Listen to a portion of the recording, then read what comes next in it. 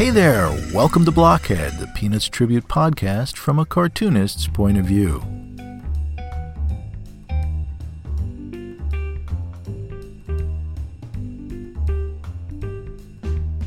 My name is Jeff Grogan, and I'll be your host for the next hour or so in a series of conversations with comics creators about their lives, their work, and comics. So sit back and enjoy.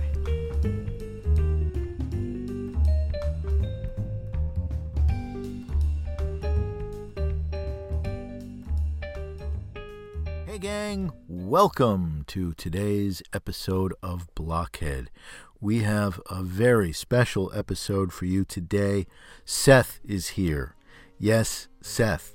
For those of you who know the podcast primarily originally as a Peanuts tribute, Seth, of course, was the designer of the Peanuts Complete hardcover series from Fantagraphics, as well as one of the greatest cartoonists of my generation working today. I could say that without reservation. Seth is one of the most, to me personally, one of the most important cartoonists working today, whether he's of my generation or of any generation. It doesn't matter. His work in the pantheon of comics, for me, stands very, very high indeed. You know, those of us who are cartoonists, who are, as Seth and I talk about this later on, too, about how one constructs a pantheon, of cartoonists, artists, whatever creative arena you work in, people who are influences and people whose work you just enjoy. For example, in my own case, there are artists who I love simply for reasons of style, aesthetic reasons, or the style just appeals to me for reasons I'm not even sure of. But, I think of Wally Wood, for example, or I think of Harry Lucy, artists like that whose work speaks to me in a very kind of formal way. There are mechanics involved in what they do that appeals to me as an artist and that I want to incorporate into my own work. So there's that kind of artist on the list of great, influences and those great artists we love. And then there are those who speak more emotionally, those who speak more profoundly to something that is deep within you. And of course, Charles Schulz is preeminent for me among those, but there's also Jack Kirby. And certainly in the top 10 of that list for me is Seth. And why is that? What is it about Seth's work that really speaks to me? So many things. On the surface of it, I just love his cartooning. Stylistically, I just think there's something just so essentially cartoony about what he's doing. The distillation of form and the simplification and the way he works with shape and space and his pacing and his storytelling. All of that stuff formally is just great. And that speaks to me, and the kind of directness of his approach speaks to me. But there's something more, right? There's something more at work there that gets to my heart, that gets to my soul. And what is that? For me, whether it's in Clyde Fans or it's in George Sprott or it's A Good Life, If You Don't Weaken, all of those books, there's something that Seth is searching for and communicating, and that's something about the essential nature of being. What does it mean to be alive? What does it mean to exist, to breathe, to perceive, to observe? What does time mean? And what does it mean to exist within time? How do we connect to those who are no longer here, those ghosts of the past, those who've come and gone? And what do the remnants of their lives mean? I'm one of those people who, finds meaning in objects from the past. And for a long time, I remember I used to buy video versions of old cartoons that I watched as a kid, hoping that somehow they would be a doorway to that life, that I could step through that doorway and I could, for a moment anyway, exist within that time and feel all of it and connect to all of the people who lived at that moment, people who I miss now and who I loved or love still. And while Seth's work is not nostalgic, it's about the excavation of the past and what the past means to the construction of the now and the construction of the future. So Yeah, the work means a lot to me. And so I'd been on and off trying to put this together for a long time, and finally it came together, and I'm so pleased that it did. The show turned out, really, really to be everything I hoped for, and that's no surprise, because Seth is he's not only a great cartoonist, one of the greatest cartoonists, but he's also such a great person to talk to. And so that's really cool. It makes for a really great show. And I hope that you are going to get as much out of this as I did. We're going to get to Seth in just a minute. Before we do that, I want to remind you, well, actually, I just want to announce my Kickstarter for Green Screen, 36-page full-color comic sci-fi fantasy adventure, something entirely different from what Seth does and what I'm speaking about in terms of appealing to me, but something very, very different. My Kickstarter drops today. It's posted, it's up, it's live. Head over to greenscreencomic.com. There's a video that introduces the story. It's a video. Also, there's a video of me. If you ever wondered what I look like and why I'm doing a podcast instead of video blogs or whatever, you'll find out when you go to my Kickstarter, greenscreencomic.com. There are a lot of great rewards. There's a lot of really neat stuff available to you at different levels. There are actually 2 comic books available to you, Green Screen #1 and Green Screen 00, which is like the origin story, how it all began, and then Green Screen #1, which is the main project, and that is the first issue of what I hope is a long-lasting series that explores movies, really. It's about getting lost in the world of movies, in this case via a Hollywood movie star and her compatriots who are all lost in this universe called the Cineverse. And it's a lot of fun. It's going to be even more fun as it progresses, and I hope you'll jump in and join here at the beginning. So check out the Kickstarter. It is at greenscreencomic.com. There'll be more about that later, but right now, let's get to the reason we're all here, and that is to talk to Seth. So here we go. Seth and myself in conversation. Hello, Seth. Welcome to Blockhead. Hi. Thanks for having me. You bet. It's great to have you here, and I'm really excited about having you here because I've been a fan of your work for a long time, and I think the word fan almost like trivializes, in a sense, the meaning that your work has had to me. It's meant a lot to me. Specifically, your novels have really hit me where I live, and so I'm really excited about having you here. So one of the first things I wanted to talk about with you, because this ostensibly started off as a Peanuts podcast, was your work on the Peanuts Complete series from Fantagraphics. What was that experience like, and how did you come, to do that work and then make the decisions you made in regarding to the design choices? Yeah, well, Peanuts, of course, has been an enormous part of my life. Schultz is the key reason I'm even a cartoonist. Certainly he's the first influence that pushed me towards cartooning. The very first comic strip or comic book I can remember doing was when I was a very young child, and there was a little mini comic, sort of a rip-off of Peanuts stuff, mostly Snoopy. So, he's been in my life, since I could first read comics. This is funny, this could be an enormously long answer, so I'm going to try to figure out how to break it up. So let me start by saying, I loved Peanuts as a kid, and he's probably the first cartoonist I ever noticed, that there was a name on the work, and you thought, who is this guy? Mm-hmm. Before that, I'm probably, who knows what a young child even thinks where cartoons come from.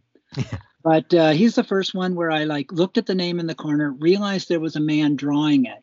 And the name seemed wrong, too. It's Schultz was far too German a sort of name for who I imagined would, have made these strips. Yeah. Although God knows what I thought. But anyway, I loved Peanuts, and I read it, until into my 20s. But somewhere in my teen years, I think this happens to a lot of people, the things you like, your opinions of them change. So when I was reading Peanuts in my teens, I didn't think about it anymore. It was just something in the newspaper. Marvel comics mostly as a teenager, and that's the stuff that I was really excited about. So it wasn't until my 20s I got really I returned to Schultz in a true sense. It was sometime in my early 20s when I started to do my own work as a cartoonist. I started looking at Schultz again and thinking about his work and realizing just how great it was and how much deeper the work was than the other kind of comic strips in the newspaper that I'd read without thinking as well. And then I started to collect his work up, and I became more interested in him again and became obsessively interested in the work. Really interested in the idea that not everything that Schultz had done was reprinted. I think I just assumed that everything was in those paperback books. Right. And it wasn't. So sometime in the, I guess, the late 80s or the early 90s, I started to go to the library and started looking for what strips had not been republished. And I knew the work so well by that point because I'd read them over and over and over and over again that I just went into microfilm and I went along, and every time I hit one that didn't look familiar, I would print it out. Oh, wow. So I started to accumulate several years worth of stuff that wasn't reprinted. And I put out a couple of mini zines of which were called something like the Unreprinted Peanuts or whatever, 2 or 3 years of it. And around this time, Gary Groth, the publisher of Fantagraphics Books, right, was doing an interview with Schultz, a big interview. And he knew I was a big fan of Schultz, and he'd seen these mini comics. I probably sent them to him. Mm-hmm. And he asked me if I wanted to do the cover for that issue for the Schultz interview. And I said I would. And while we were talking, I said to him, Gary, if you ever get a chance, you really should republish the entire run of Peanuts. And he said, well, I'd love to do it. And I've talked to Charles Schultz about it, but he's not very interested, really. He's like many cartoonists, his old work wasn't that of interest to him. He was interested in what he was doing today. Sure. And but I said, if you ever get a chance, if you ever sway him on it, I would love to design it. And then we both forgot about that. And then several years later, after Schultz died, Gary contacted me and said, we've talked to his widow, Jeannie Schultz, into doing it. Are you still interested? So this was just pure luck in a way. Probably if I hadn't been the guy to say that to Gary, he might have just got one of the in-house designers, or maybe it would have asked Dan Clowes, or I don't know. It was very lucky because for me, it was a super important job to get because it was so close to my heart. Sure. And, and so it was going down there and pitching the book was really a big deal. Well, had you done a lot of design work up until that point? Not really. I mean, I did a handful. I think I was just starting at that point to do some book designs and some, total book design and just covers and things like that. I think before that point, I'd mostly been doing comics, of course, but sure. a lot of commercial illustration too. Yeah, your comics were always well designed, though. There was always a beautiful sense of typography and how forms work together to create a package. So maybe in that sense, Gary Groth was appreciative of that in approaching you as well. Well, it's interesting. Like my generation of cartoonists are the first cartoonists who had a chance to be designers as well, like in comics, because we had control over the whole package. Right. You can look at like the underground cartoonists, and they had a certain level of control. But besides somebody like Robert Crumb, who I think was a great designer, most of those cartoonists just did what was expected of them. They slapped a cover on it. And they were, there was a lot of good underground cartoonists, but I think they were interested in telling stories, in drawing. They weren't so interested in design. Crumb was kind of the standout because his old-timey interests made him want to make those comics look like a kind of product. And that work was really influential. And then, of course, Art Spiegelman and Francois Moulet, when they put out Raw, really changed the game. And people started to think about designing the package in comic rather than just slapping a cover on it.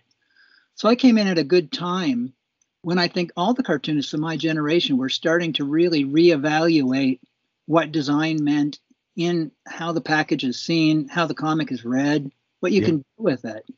And so, when the Schulz project came along, I was ready for that. I was geared up for it. Yeah. And so now I've read the essay in Peanuts Papers. Tell the story about heading to Santa Rosa, because I think it was quite poignant, the story that you told in that essay. I'm not sure if I can tell the story as well in person as writing it down. It's always a little different, but basically, it was kind of a pilgrimage going out there. In some ways, I was glad that I didn't get to meet Schulz personally. I mean, he was dead by then. I've always been a little dicey about meeting my heroes. That can easily go wrong. Yeah. And it affects the work. After you meet somebody, and it's not like, you meet them and they're a total asshole or anything. It's just that often it's awkward, or you're like, what was I expecting from this person? Or how are you supposed to connect with somebody that their work has a profound quality for you?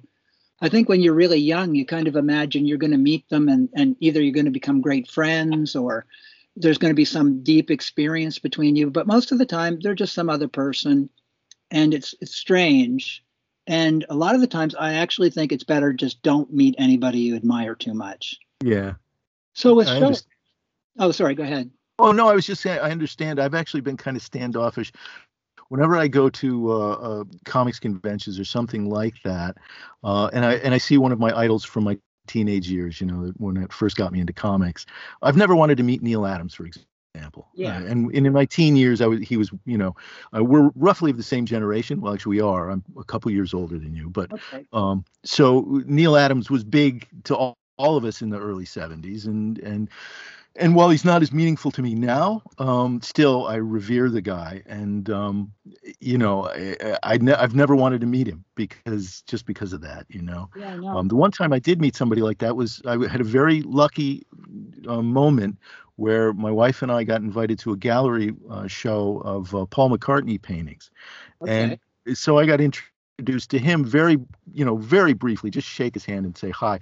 And that was cool because there was no interaction. It was, just one person among many shaking his hand. But other than that, though, I've been same feeling in general. Yeah, no, it's very tricky. I mean, I remember when I was about 21 or 22 or something, I went to a signing by Matt Groening.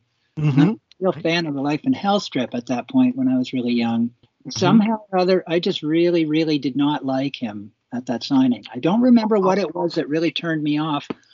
I felt I thought he was mean somehow. It's funny. It turned me right off the strip, and I didn't meet Matt Groening again for probably 25 or 30 years. But when I met him, I met him somewhere just, like an event, some kind of a book signing or something. And I was like, God, this is a sweet guy. He was a really nice person. And I thought, like, what was it that happened that, gave this bad impression? God only knows. I can't remember. But I do know this. It just goes to show you that, anything can go wrong in these kind of things. Yeah. It's just a short interaction with someone. So they could have a stomachache that day and you have no idea, that they're in some kind of distress, and they may be, and it could color your entire perception of them and then the work later. Or it could have been me. I mean, maybe I wanted something really desperately from him that I didn't get. I don't know. Mm-hmm. But I do know this. It's like for a long time after that, I just had a negative opinion of his work because it affected my opinion of what he was doing. Gosh. And it makes you, so I feel like, in a sense, that's why I was very glad I didn't get to meet Charles Schulz personally. Mm-hmm. I was happy to keep it with just the work. But anyway, so getting back to that story. Yes, please. Yeah, basically, Gary Groth, he contacted me and he said they were, they basically got the idea together, but we were going to go down and promote, or like basically do a book proposal to show what the book would look like. Mm-hmm. So I put together mock-ups of what I was going to do with the book.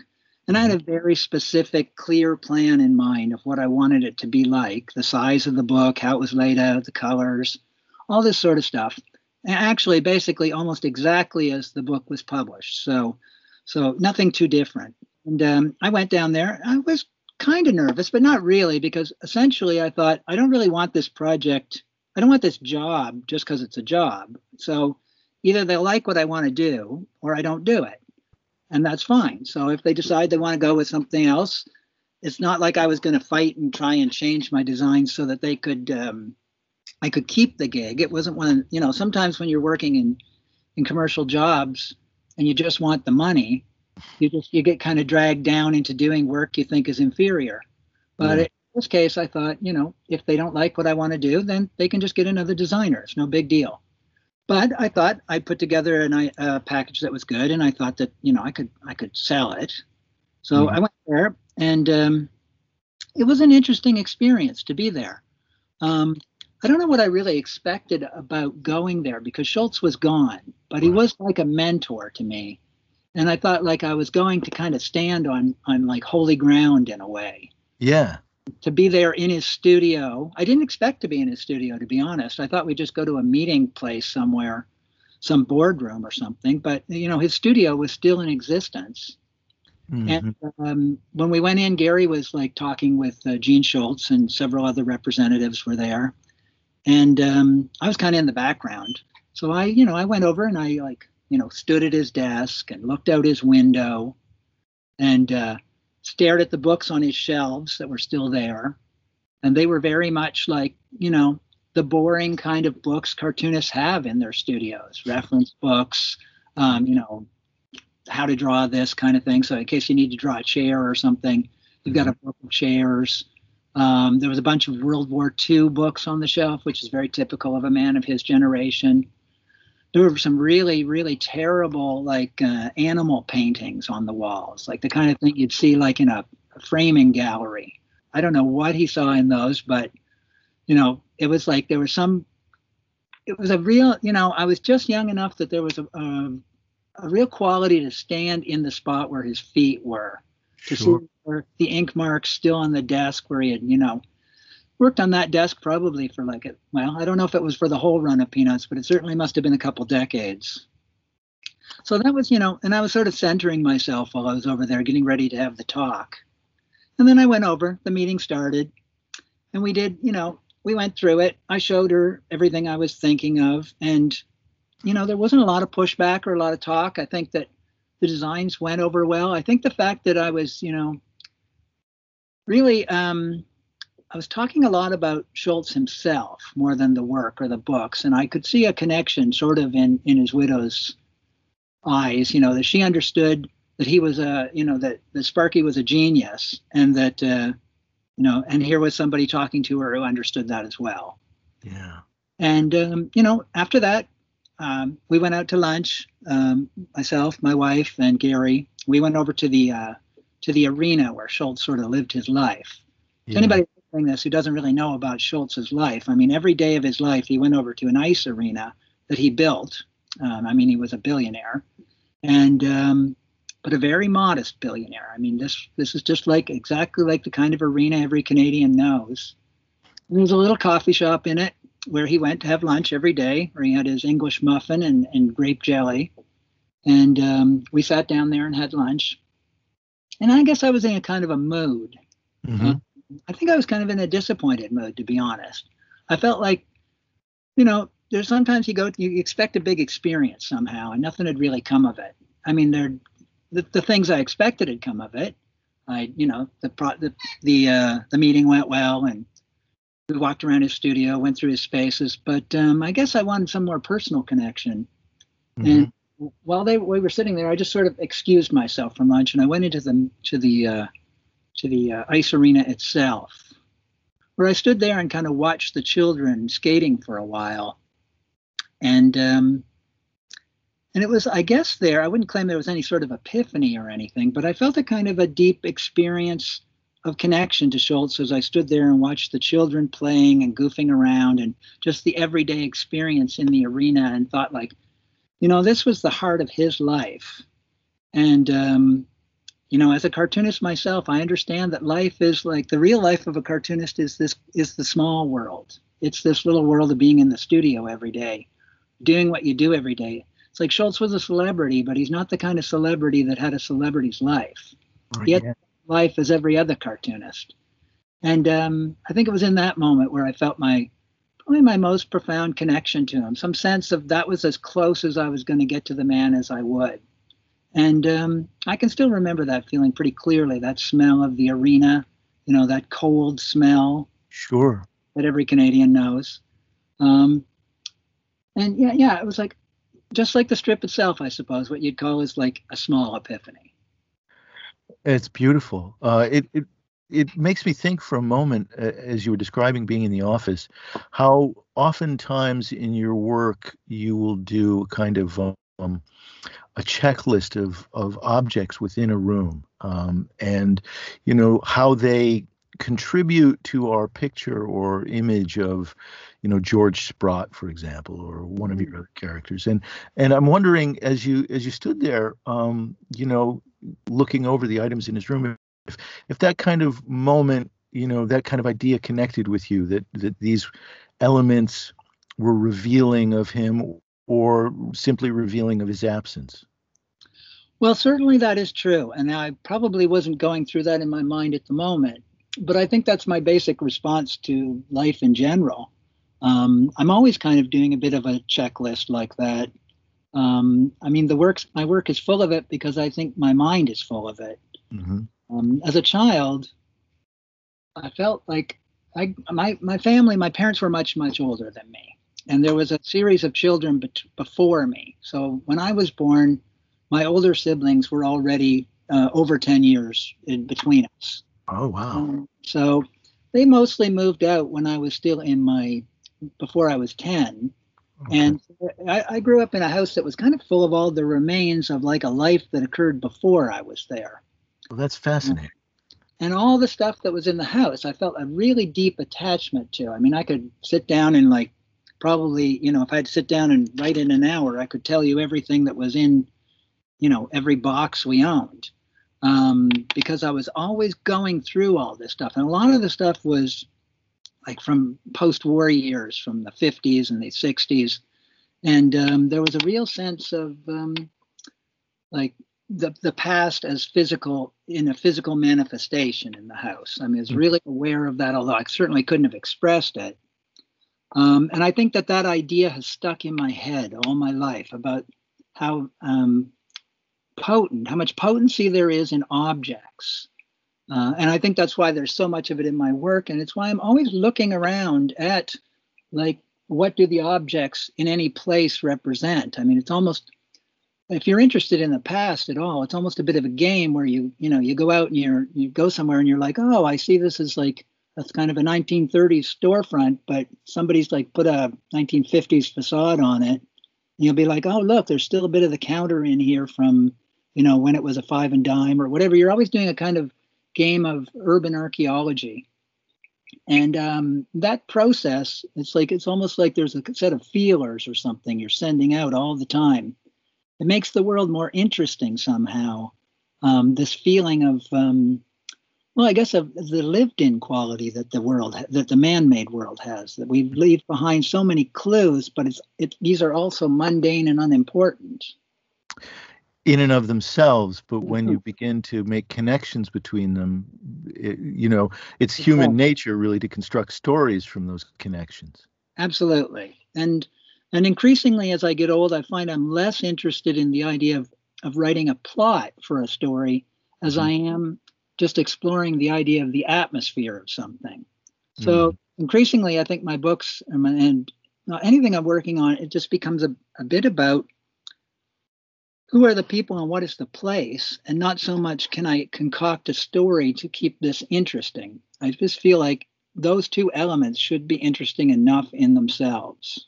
Well, and this, it's interesting. This jumps me far ahead into material that I was thinking we'd get into later. But in some sense, Clyde Fans is very much that in general. I mean, it's not really. There are things that happen within the novel, obviously, but it's also very much about the connection that these two brothers have to place.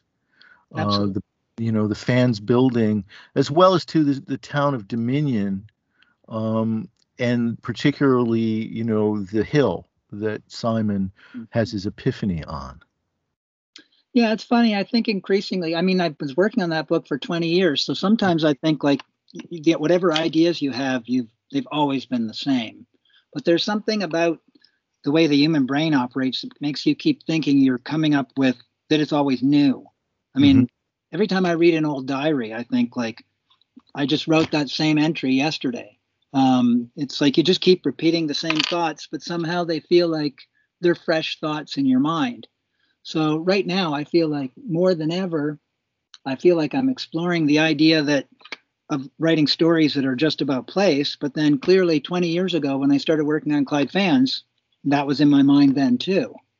Right, right. And the same thing about the detritus of our lives left Mhm. within rooms. And as you know, I'm thinking about the way that book opens, when you started it 20 years ago with Mhm. Abe wandering around the fans building and all of these little objects that were left there. And he says at one point that Simon prepared the building for me. And so, he's encountering all these elements that in some ways are reflective of his brother Simon's experiences and the lessons he wanted to impart in some sense to Abe. Yeah, I mean, that could be what I just literally is just what I told you about my family. Yeah, I, it's some way. I never made that connection when I wrote that down to begin with. I sometimes wonder, like as I get older, I start to wonder, do you even have any choice in what you write about or the kind of work you do, or if it just somehow it gets programmed into you by the life experiences you have. Yeah, as you're saying that, I'm beginning to wonder, there's this idea, and this is something you talk about a lot too, and I think Simon says it at one point, something about the person versus personality and the construction of Mm-hmm. personality, and in some sense, like we're talking about that, there's some, at least as we talk about your work, there's some essential self of you that is there from your experience as a child, and it's there when you're, beginning Clyde Fans, when you're in your 30s or so.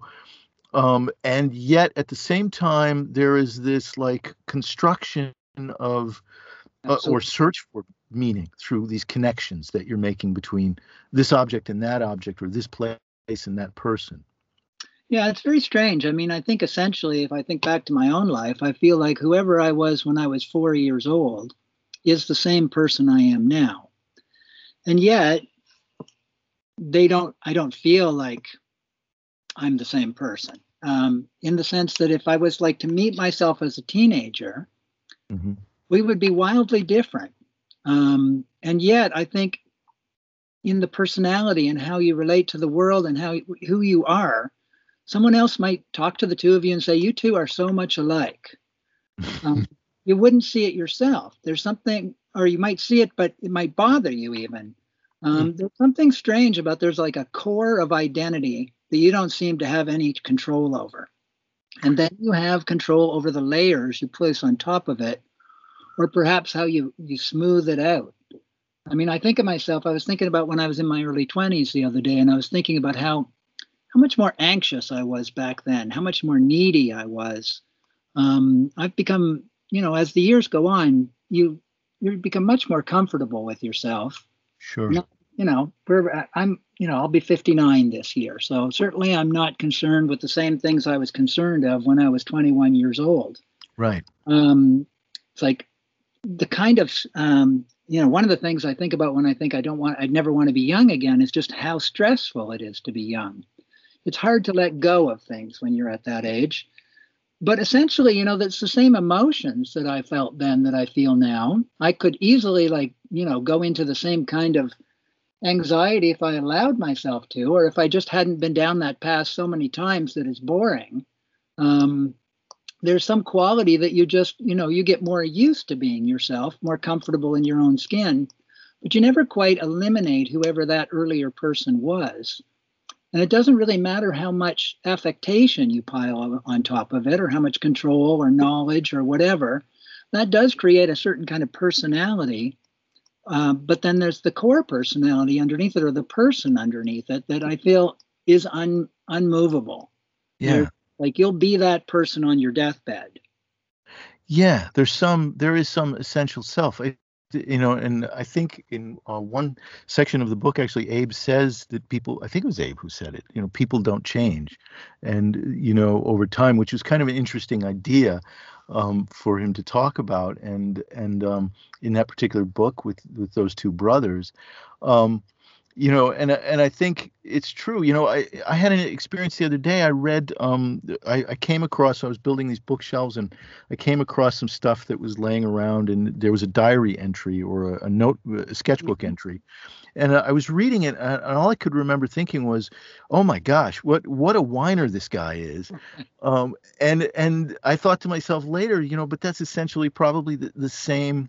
That's me. That's the same person. But I don't imagine myself as the same person, if you know what I'm saying. Oh, I know exactly what you're talking about. Like about 15 years ago, I went out to see an old girlfriend of mine who was dying, actually. And it was kind of like for a goodbye. We hadn't seen each other in about 20 years, but we'd been, she was very important to me when I was young, and it was a big relationship. And when I saw her, we were talking, and I said to her, "Do I feel like the same person to you?" And she was like, "You feel exactly the same to me." But for me, I felt like I was I was quite different at this point. I thought, like, a lot of water under the bridge. Right.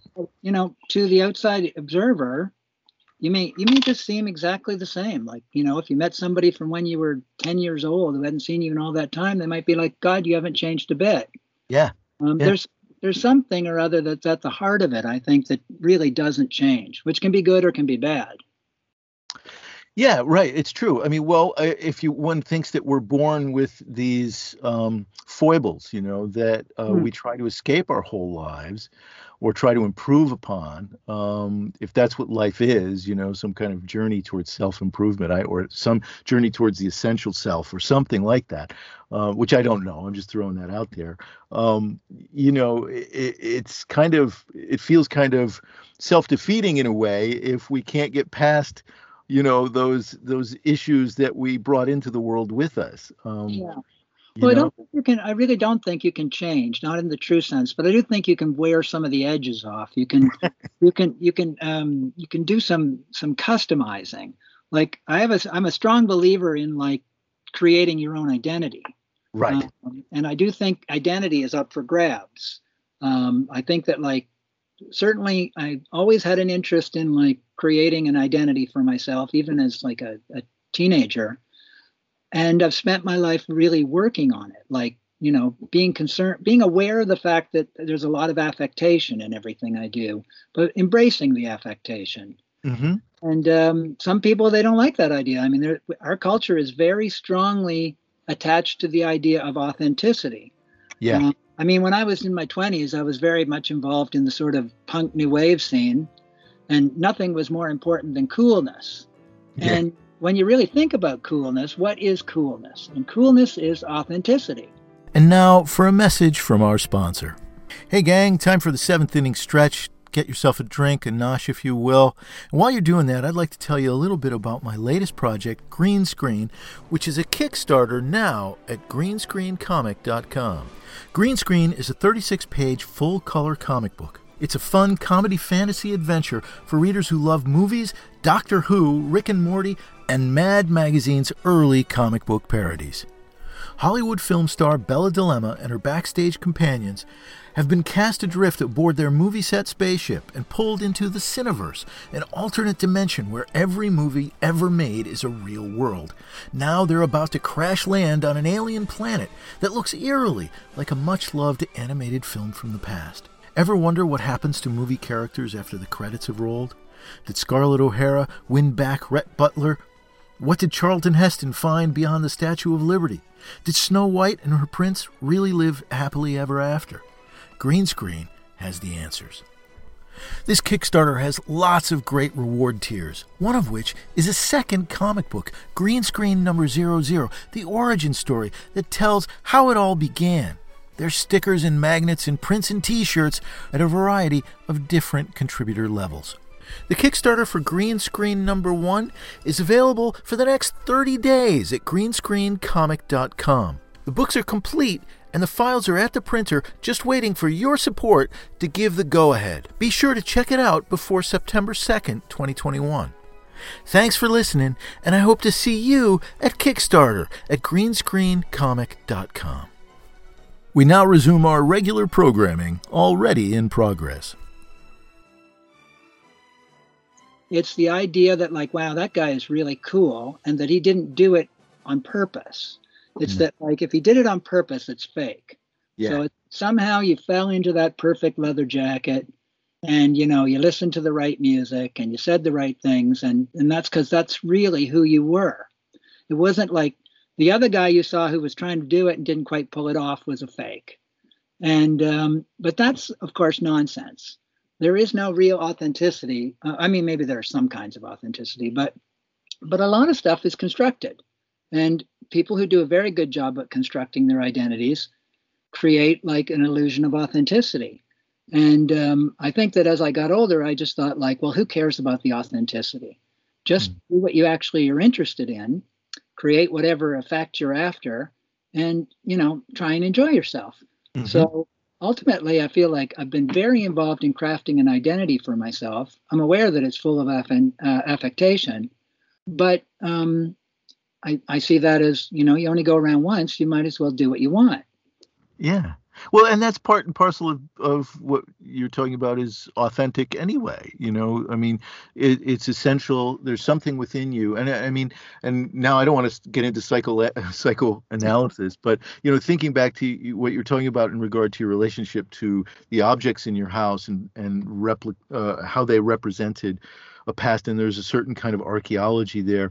The persona, in a way, that you've presented to the world through your fashion choices and whatnot are in some sense related to those kinds of experiences, and maybe are just very much a part of who that essential person is. So while there may seem on the surface to be affectation, or we might identify it as such, in reality, they are just reflective of the person you've been all along.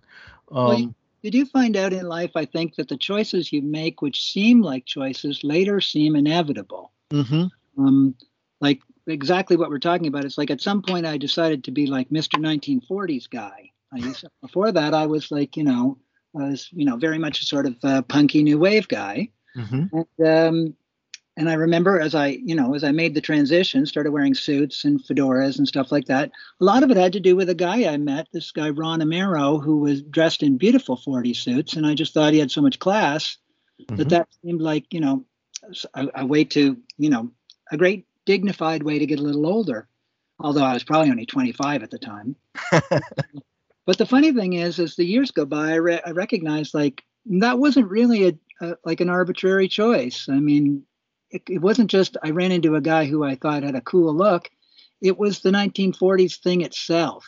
I later recognized, well, this was clearly I was returning to my parents' influence again, who were such enormous influences on my life that it's now absolutely no surprise to me that I've crafted most of my life around their eras. I think stuff like this happens without you making a decision. It's interesting you say that. One of the reasons I relate to your work so strongly is because of a certain kind of longing for a connection to the past.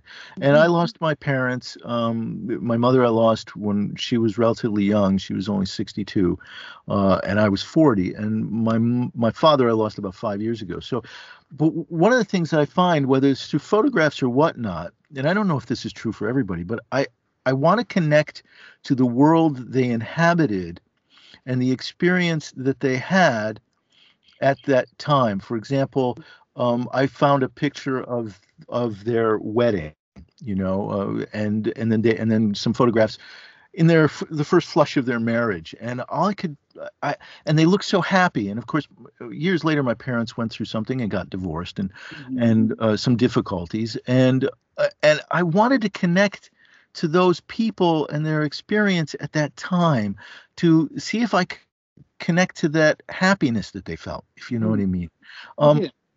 There's something about trying to reach that place that they existed and find some tangibility, there. And maybe to some extent, maybe that's what we're speaking about, finding some tangible connection to those people, to those places that have had an impact on our lives. Well, it is kind of unfortunate that it's not until you start getting old that you like have a deeper response or resonance to like your parents' inner lives. I mean, I feel like I was always super interested in my parents. So it's not like I suddenly developed an interest in them after they're gone. But it's like now more than ever, I think about like what they were feeling and thinking. Mm-hmm. When it's too late to ask, and probably was always too late to ask anyway. It's very, it's very hard to get inside anybody. Yeah. So even though I might now have been able to ask more specific questions, I'm not sure they would have been any more willing to answer them now than they would have then. But it's that inner life, like that, like without getting into a big, complicated history of my mother, I'm just very aware of how alone and isolated she must have been now. And I think to myself, like, it kind of breaks my heart. And it's like, it only gets, maybe it's an imagined understanding of them, but it gets richer each year as you get older. It's something you just can't quite understand when you're young. Yeah. And I mean, we tend to be, what's the word, callow youth, right? And we tend to be self-involved, which is part of the process of growing up, obviously, and is determining, personality and autonomy and all of those things that we go through. Unfortunately, along with that kind of self-involvement comes a kind of willful ignorance of that which went before you, and in particular your parents or your grandparents. And that was another thing, my grandparents too. I was always watching movies from the period, that I associated them with, the 20s and the 30s, hoping to make a connection to the period in which they were, as we call it, living in their day, to feel some connection, to that world and to them. It's funny, my parents were not nostalgic types. They talked about the past a lot, but neither of them was like those were the good old days. They were very much of the era they were living in. So when I was growing up with them in the 70s, I mean, my mother was wearing polyester pantsuits and my father had a perm. I mean, these were that's who they were. But because they talked so much about the past, it really got into my mind. And it's like that era of the past that was their lives is kind of my childhood. So like those old movies, that's what they were watching on television. So that's what I was watching with them. In a weird way, when I watch a movie from the 40s now, I think of the 70s because that's when I would have been sitting there watching it on TV. It's funny, the culture of the early 20th century just was lingering around so much more prevalently when we were growing up than the old culture lingers now. I feel like, television was full of old programming. I mean, they had to fill up 24 hours a day, and it was mostly old movies and old TV shows. And I mean, you turn on the television now, you've got TCM, and maybe there's a couple of other channels showing some old stuff, but 90% of what they're showing is from last year. Right. There's just not that prevalent sense of the past hanging around. Now, maybe there is on the computer, although I do think the computer is a little different because you have to actively seek things out. And it's not quite the same kind of serendipity that the culture used to have. Well, I'm sorry about that. I was just thinking as you were saying how aware we were in our generation, if we will say, of previous eras celebrities, for example, or the stars of old movies, Jimmy Stewart, Cary Grant, Ava Gardner, whatever, a whole list of people who were stars of films that were popular in my grandparents' and parents' early, 30s, 40s, 50s, that period. But because they were on television all the time, and that's what was there, we became aware of them too. I'm a university professor. I teach, have been teaching younger people for a long time. And it's interesting over the last, I would say in the last 10 years in particular, how less awareness there is of even characters from the period of when we grow up, from the 70s or whatnot. They're much less aware of Taxi Driver as a movie, or Martin Scorsese movies from the 70s, or The Godfather, than we might have been aware of, Bringing Up Baby or other Howard Hawks films or something. Yeah, it's funny. I think the culture has shifted in its perception of the past. I mean, I'm not sure that when I was growing up, I even thought about these things as from the past. So if I turned on the TV, I was interested in seeing like a horror movie or a science fiction movie. If Them came on, or Forbidden Planet, I didn't think to myself, oh, an old movie. I just thought, oh, good, a movie with some spaceships in it. Right. It occurred to me that that movie was already 25 years old or 30 years old. I would have enjoyed it in the same way I would have enjoyed a TV, like, an episode of a science fiction show that was made that same year. Yeah. And in fact, I may not have discriminated that much between the two items culturally, but I think the culture has changed. Some tipping point occurred where old culture gets pushed into the past, and people are like, "What have you done for me lately?" And there's a very, very strong feeling right now that something is old if it's a couple of years old. Yes, sure. And it's no longer of interest. Like, oh, that's old. We're done with that. I'm sure this will change again, but right now, I really feel it might have a lot to do with the internet. The fact that we always need new content constantly. People the past is no longer as of much interest, and mostly it just seems to be a mining place for imagery. Yeah, I think you got a point there. It seems as though, except the one area where I do find students looking back a little bit, and I don't say they look back a great, very distant past, but they will talk about music from the 60s and the 70s a little bit because that's available to them instantaneously through Spotify. Yeah, I mean, to be honest, music culture was hard to acquire in the past. It is the big change is that you can literally explore anything very easily now.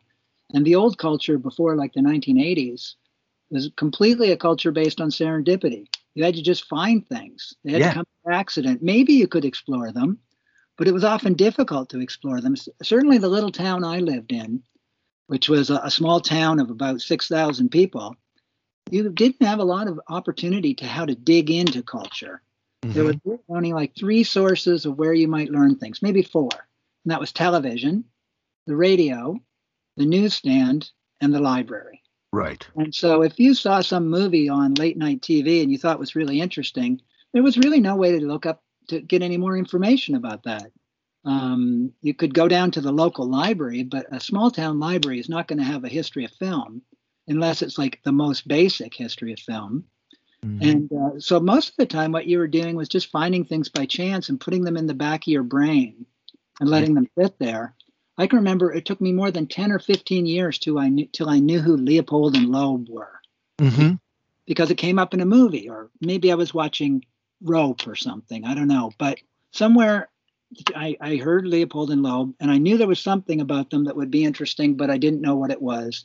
And then finally, in my 20s, I came across another reference, and there they were. But now, of course, context is available instantly. Yeah. If you were watching something now, I'm certainly not saying that the old way is a better way. Right. They're just very different. The funny thing is, I'm not Mr. Tech, but I do recognize it would be foolish to argue for a culture that had less information. And so it's clearly a culture where you can have access to anything or almost anything, and you can figure it out is a superior, it's a step forward. But, nothing is simple. There's something lost in the bargain too.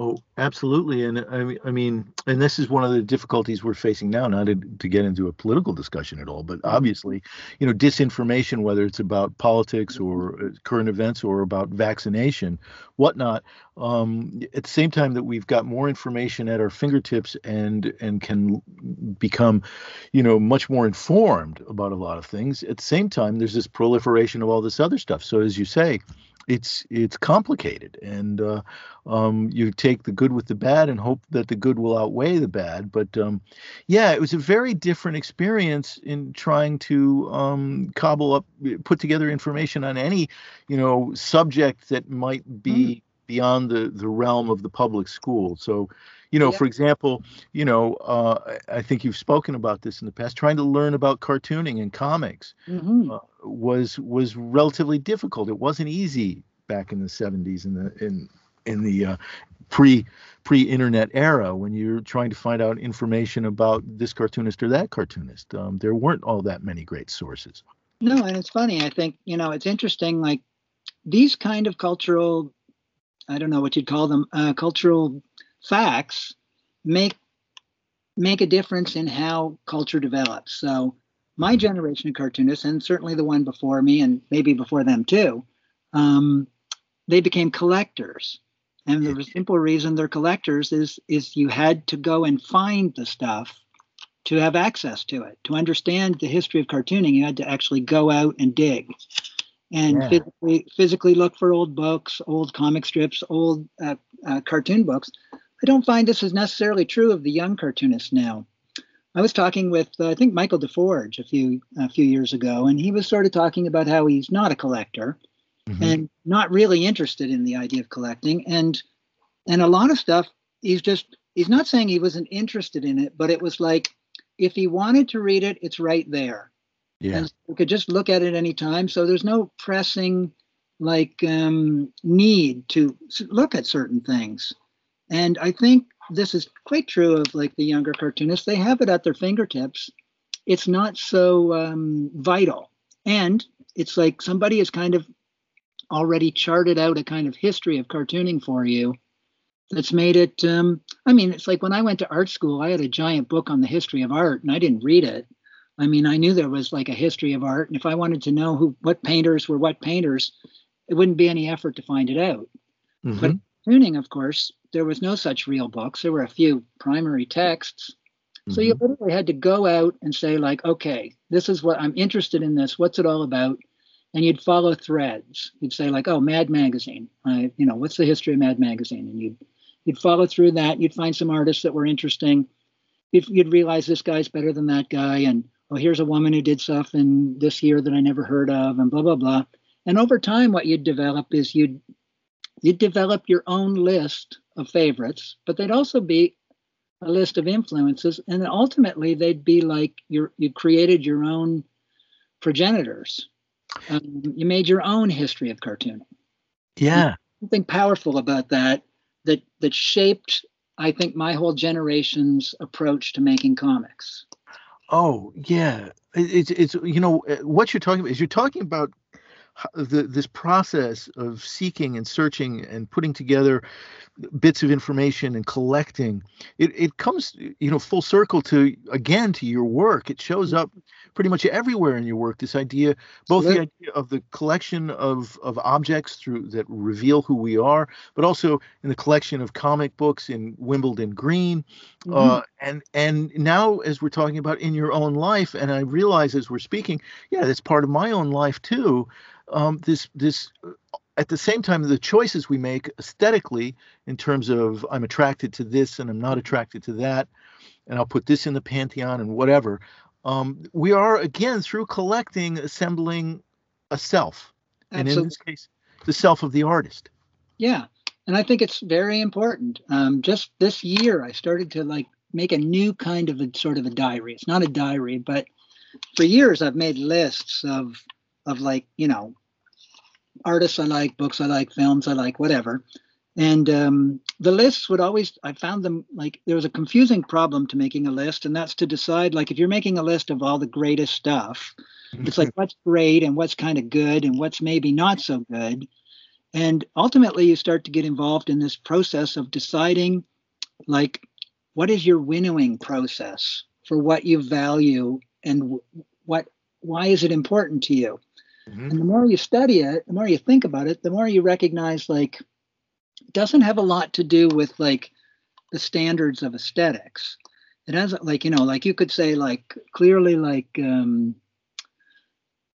I'm going to talk about a filmmaker, I'm going to say I like Bergman or something, and I also like Roger Corman.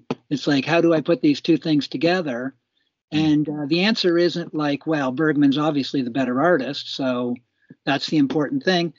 As I've gotten older and older, I've come to recognize that why you might like things has very complicated, diverse reasons. And it doesn't mean that liking something because it's good work or great work is a better reason to like it than work that is idiosyncratic. It all has to do with why you like it.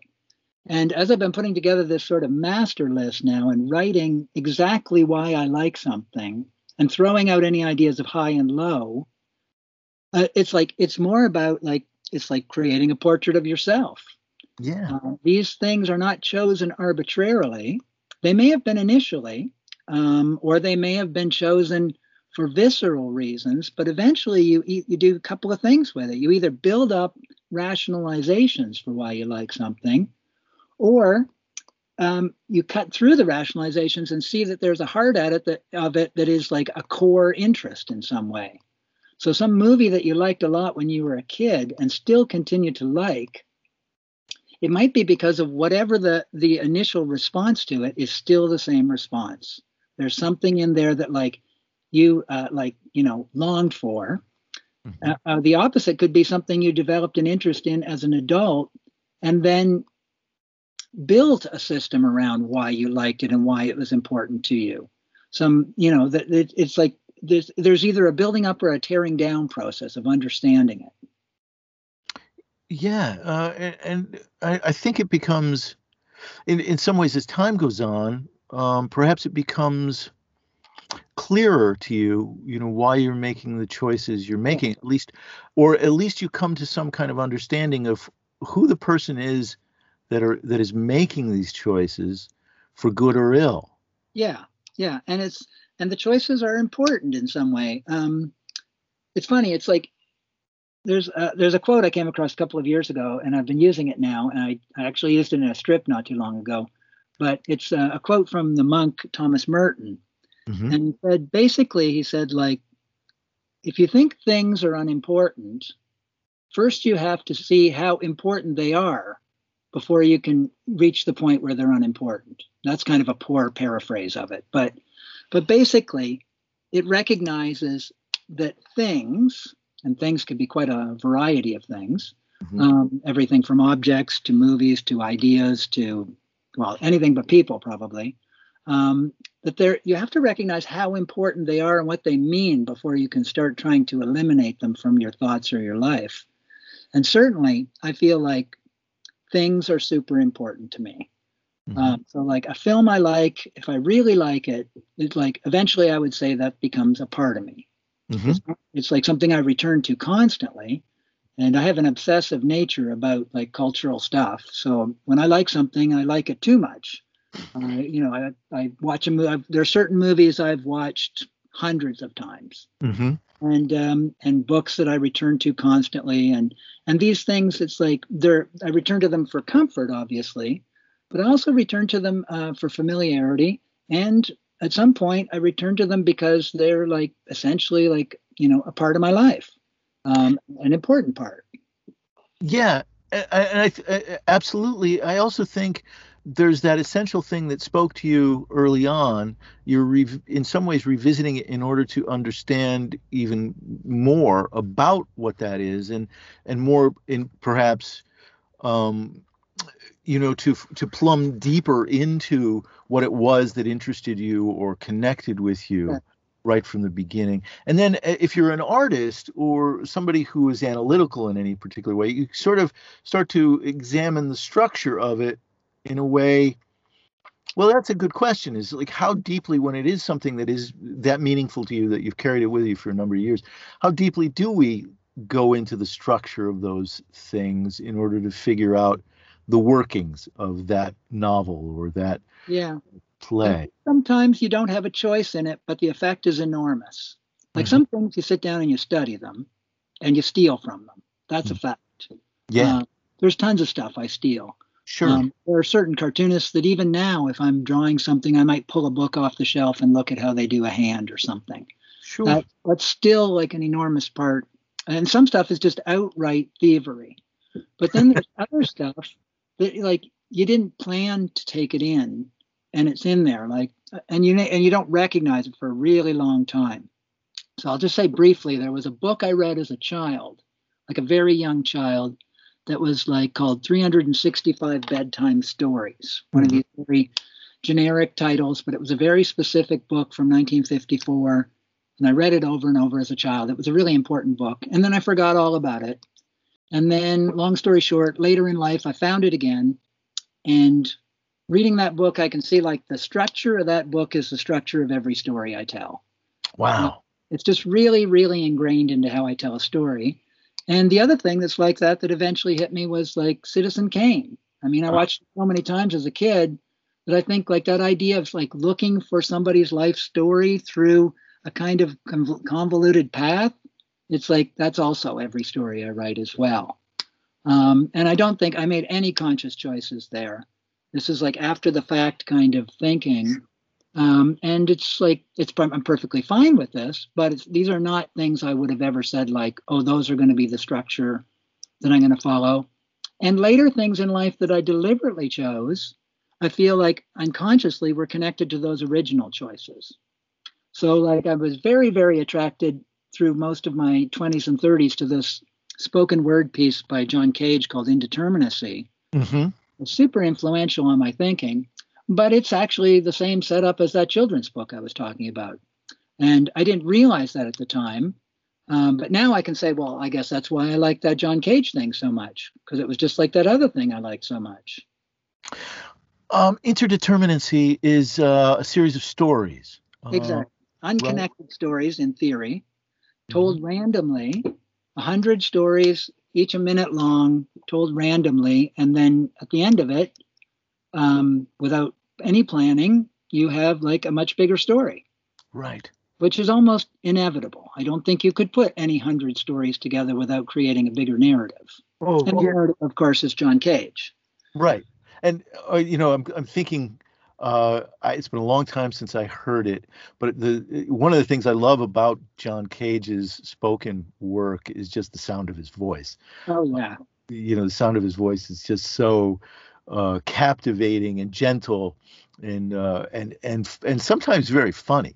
Very funny. Very funny. But I remember some of those things were very funny.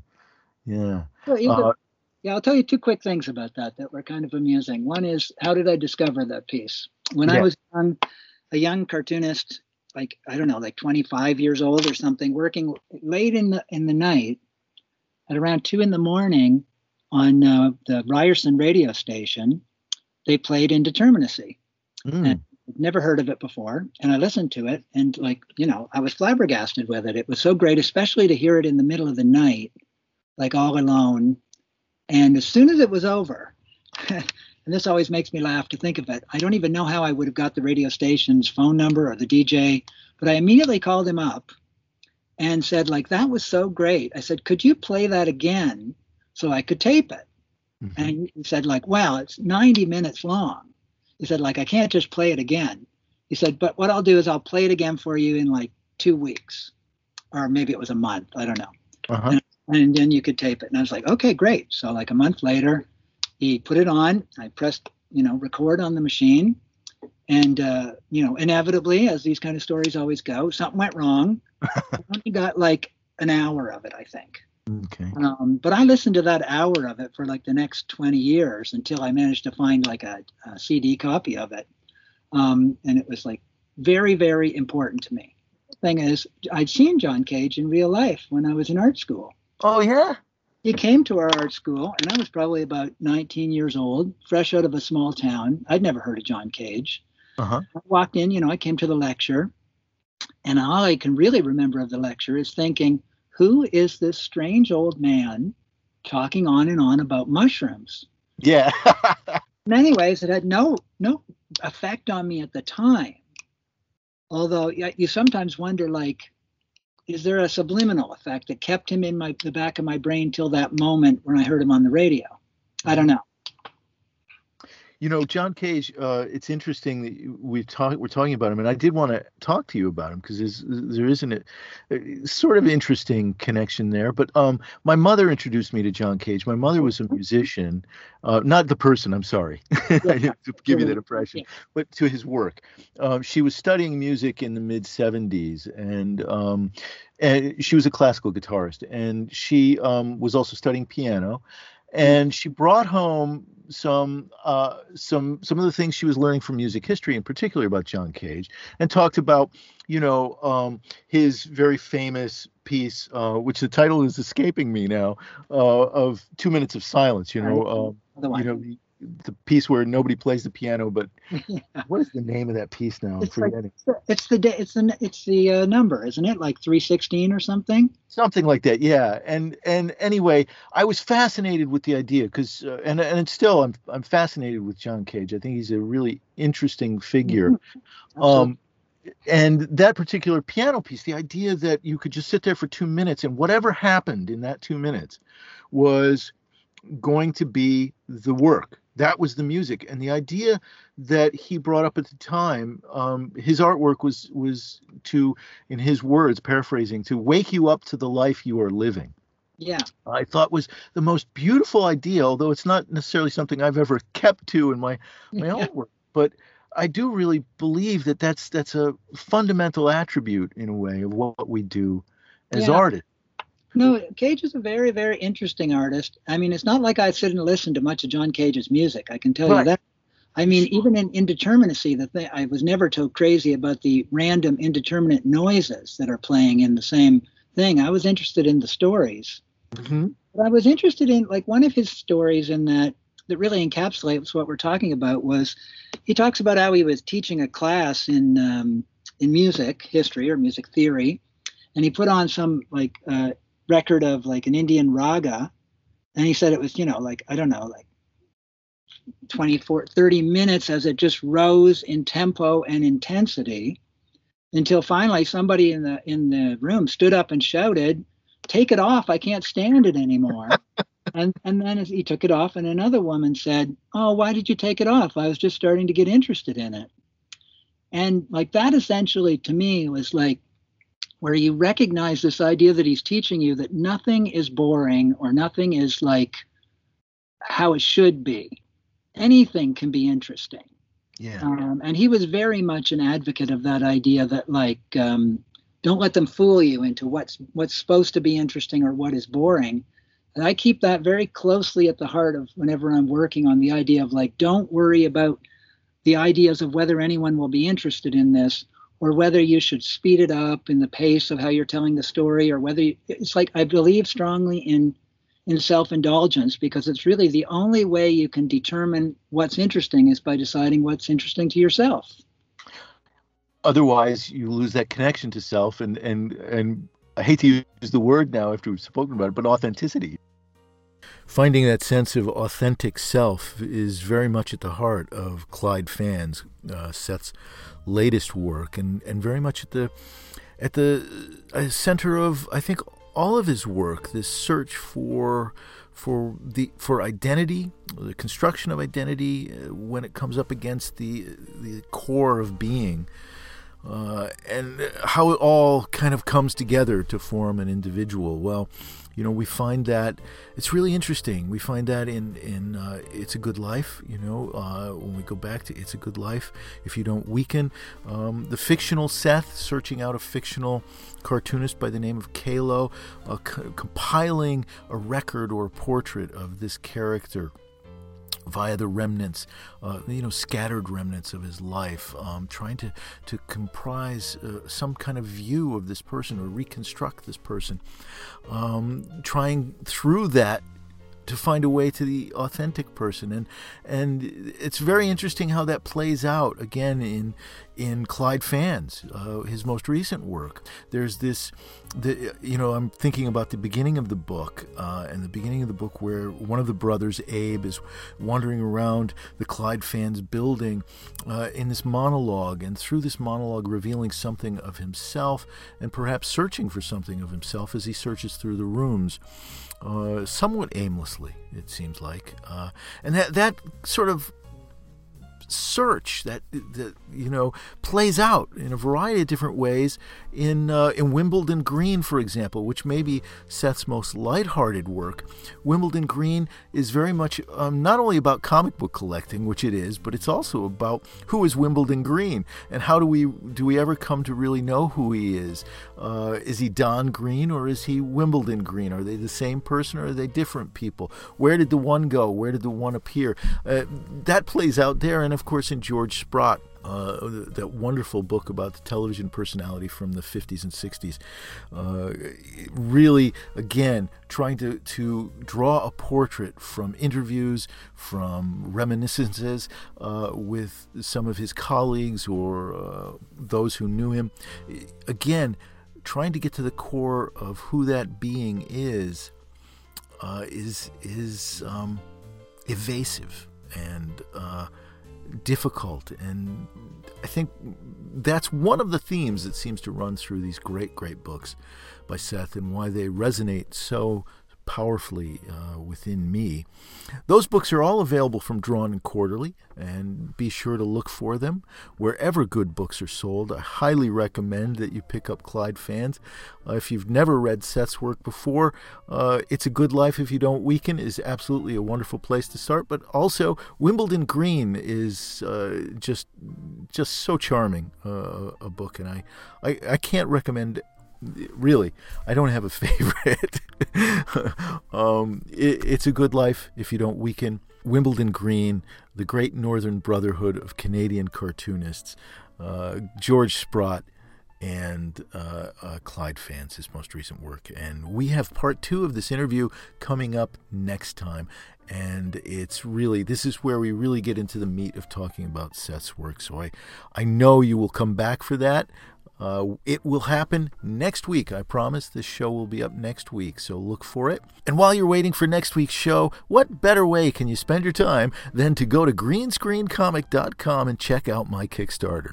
It's available for 30 days. Green Screen #1 is the comic book. It's 36 pages, full color. It's the story of Bella Dilemma and her compatriots Suds and Emmy, lost in an alternate reality called the Cineverse, where movies are real worlds. There are a lot of wonderful rewards available at different levels, including Green Screen #00, a second complete comic book, 32 pages in full color, which tells the story of how it all began. If you love fantasy, you love comedy, you love sci-fi adventure, if you love Rick and Morty and Doctor Who, you're going to love Green Screen. So be sure to get over to greenscreencomic.com right away and get in on the ground level. Remember, this Kickstarter is available for 30 days at greenscreencomic.com. Or you may go to kickstarter.com, projects/Jeff Grogan/greenscreen. That'll do it for this week, folks. I can't wait to share part 2 with you.